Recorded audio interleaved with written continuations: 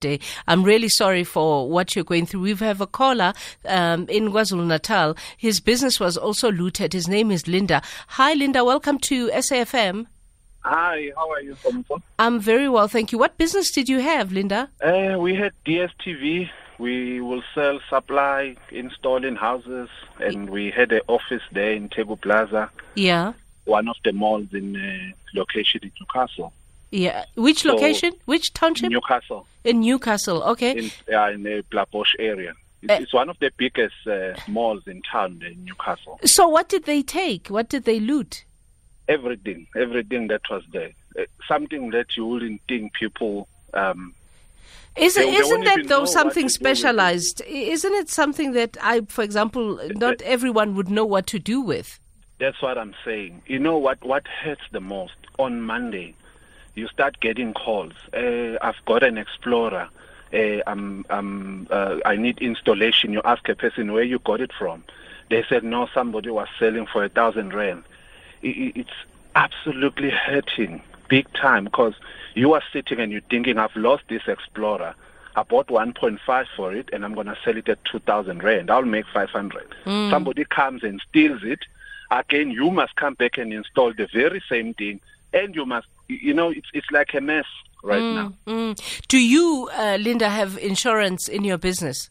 No, we don't. Let me tell you, I've learned the hard way. So, in township, it's a bit tough as well to have insurance because they will want an alarm.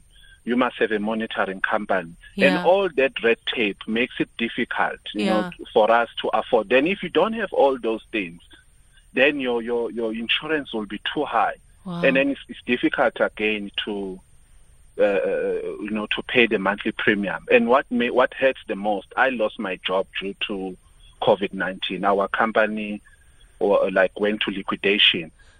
So you started this business after that?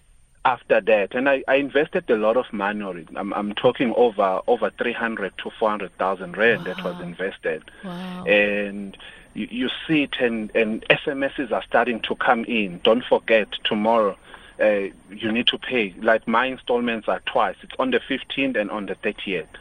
And now you can't pay them? The installments are kicking in tomorrow. And you are sitting and thinking, I haven't been working from Saturday. Stock is all gone. But, people on the other side, you can't say they really don't care. They need their money. You agree to pay it on a certain date. They will call you. Even if you make arrangements, how are you going to recover? Yeah. So you think that's it? You think your business is going to fold? I won't say it will fold. I'm not going to give up. Yeah, it's tough. It's hurting. But I can't give up. We can't have to give build up. on it. I told my guys I've got about 6 staff. And I said to them, guys, everybody needs to wake up now. Yeah. And today, 3 cars started to move because we're also mobile as well. Yeah. Yeah. Let me be honest with you. Right now, I'm parked at the garage. We've been here from 11 o'clock. Wow. The queues, it's unbelievable. Even if now you're saying, fine, let me try and pick up the pieces. The obstacle around you. Wow. The surroundings are not allowing you. Wow. Listen, all the best, Linda. I'm sorry. All the best. And I love your determination that you won't give up.